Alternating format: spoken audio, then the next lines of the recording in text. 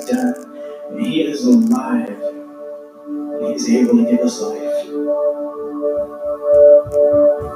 Greatest white snow.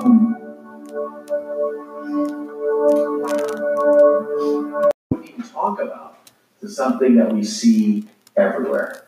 What's changed is the death that was on the cross was vindicated by the empty tomb.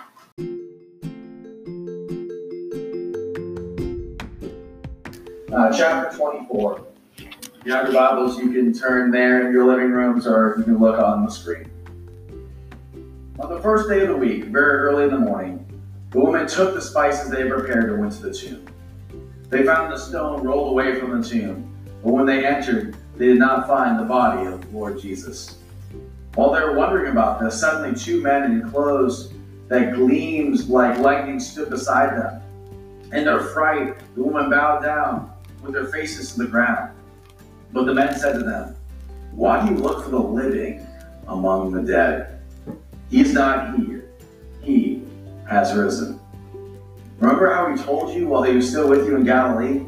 The Son of Man must be delivered into the hands of sinful men, be crucified, and on the third day be raised again." Then they remembered his words.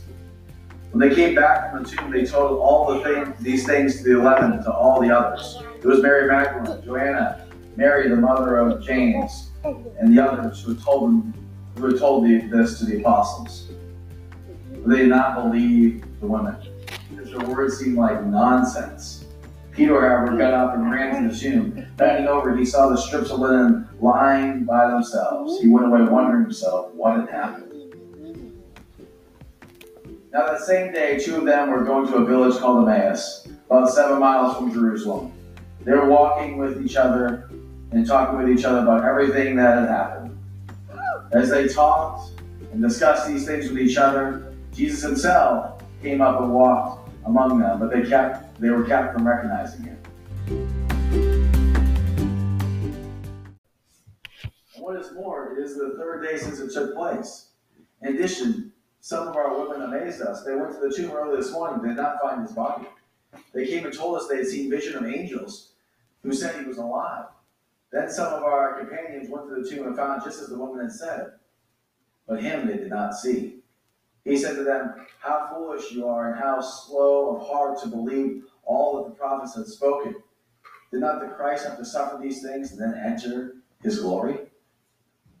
And beginning with Moses and all the prophets, he explained to them what was said in all the scriptures concerning himself. As they approached the village to which they were going, Jesus acted as if they were going a little further.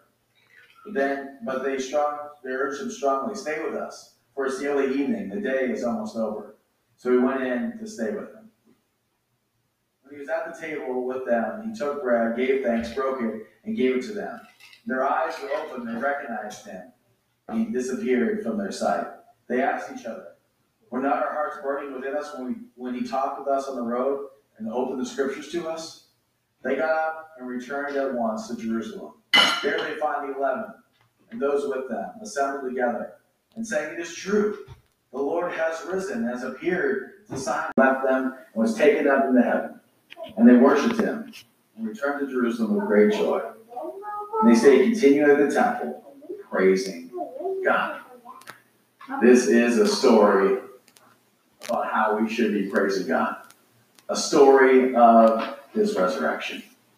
Let me go back through and look at a couple of highlights in here. There's plenty of highlights in here in the story about the story of Jesus' resurrection. It's really interesting about the tomb. The tomb was a way that people were buried, and it was designed for security. They would have slid a large rock in front of the cave, and that large rock would have weighed about a ton. It would have slid into place, into a groove, and they would have used many levers to get that into place. And they did that because they wanted it to be secure from wild animals or from robbers that would come in and take the valuables that were in the tomb. So you could imagine when the women came there and saw that the rock was moved, they were surprised. It's celebrating Socrates. I mean, listen, no disrespect, but no one is celebrating Plato or Confucius being alive. Marx and Darwin and Freud, no one is saying that they're alive. Think about Asoka, was one of the emperors of India. He distributed, after Buddha's death, ashes into minute portions to 84,000 different Buddhist temples so that they could remember Buddha's death. He's not alive. Muhammad died in Medina in 632 AD at the age of 61, and thousands and thousands and thousands of Muslims every year go there to mourn the death of their leader. They're not going there because they believe that he's alive. Christianity begins where all other religions of the world end, at death. It starts with the resurrection. In my eyes and my heart. And maybe this doesn't make sense, that how could they not have recognized him? But God, for his specific plan, waited to this moment to open their eyes.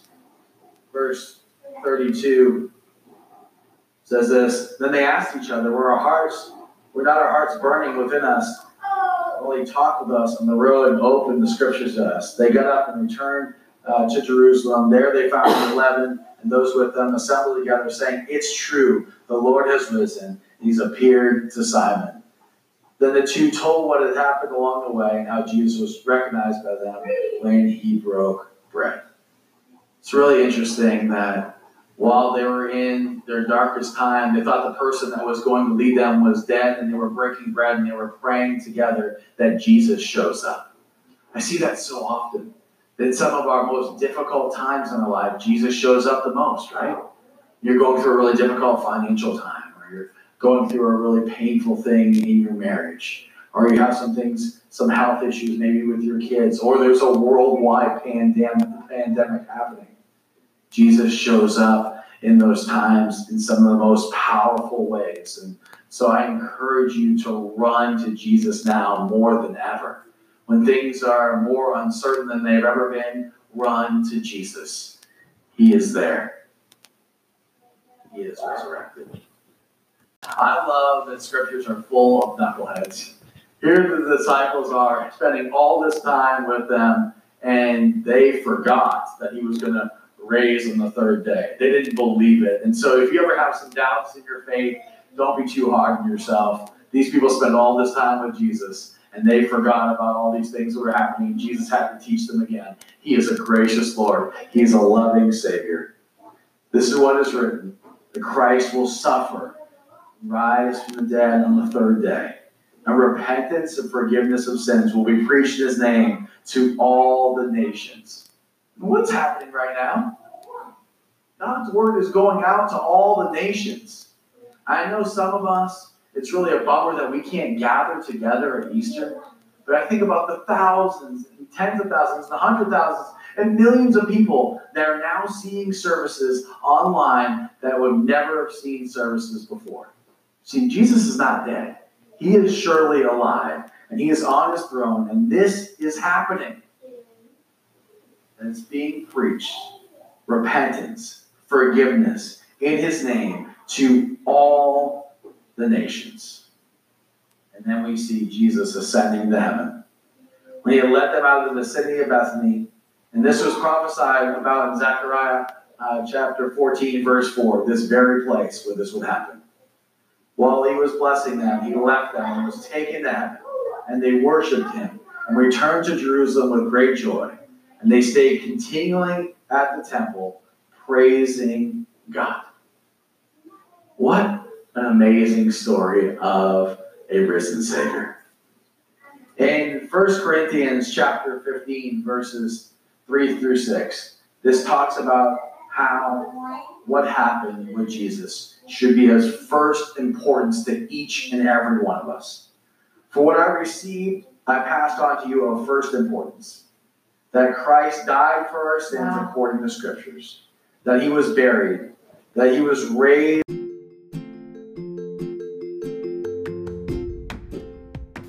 you hear those parts? Do you hear the things that are of first importance?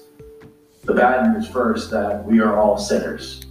And maybe you have all different ideas in your mind of what sin is or what that word means. It just basically means that we mess up, that we fall short, that we miss the mark of what Jesus' standard is. And every single one of us that's watching this right now, every single one of us, including the speaker, has fallen short, has fallen way short. We have all sinned. We're the ones that deserve to die the death that Jesus died. We're the ones that deserve that death. That's the bad news. But the good news is that Jesus died for us. He lived a perfect life. He died on the cross. And then he rose from the dead. That if we believe in him, we shouldn't perish, but have eternal life, right? That's what God's word says. For God so loved the world, that he gave his one and only Son, that whoever believes in him shall not perish, but have eternal life. We are in a time in our world where we're hearing about death all around us.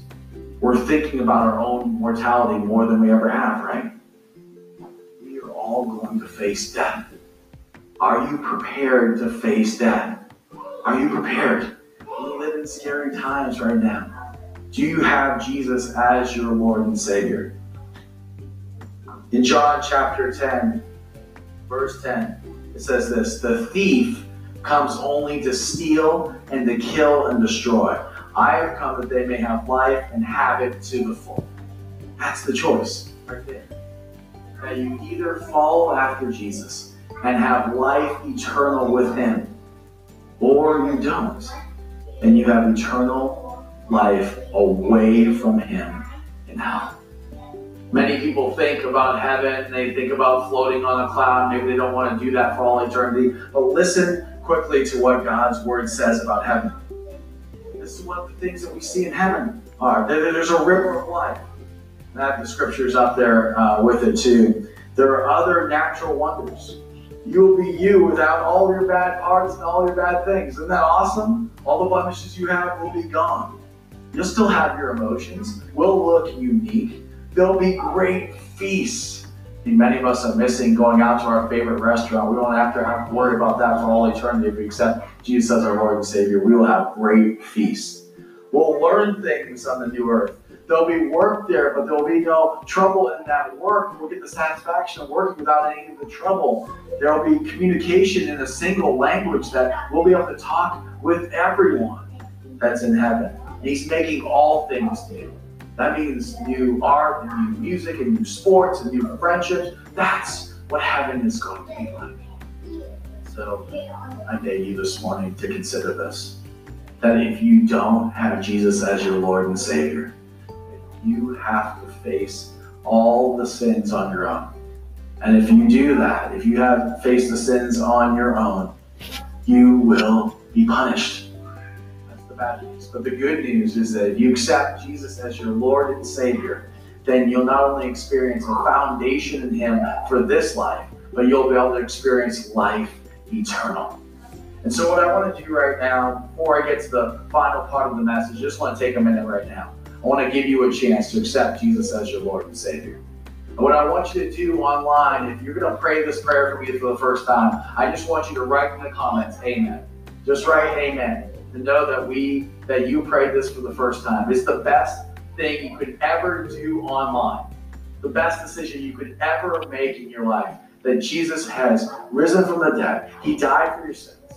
I want you to accept him as your Lord and Savior. You're not watching this on accident. This is not a coincidence that all this is happening. Maybe you never considered even going to church, but now you're watching a church service online and you're hearing the best news ever. So I'm going to pray for you right now. Lord Jesus, I acknowledge to you that I've sinned against you in many ways. I believe you died on the cross for my sins and rose from the dead. I want you to come to my life and be my Savior. Forgive me of all my sins and give me the gift of eternal life. Come into my life and be my Lord. Help me become the person that you want me to be. Amen. If you prayed that for the first time, don't be ashamed. Take a step. Just write amen online. We love to celebrate with you all the ways that Jesus has forgiven your sins so that you have eternal life. And that is the action step for this week. It's to believe the gospel. It's good news for us and it's good news for others. And good news is for sharing.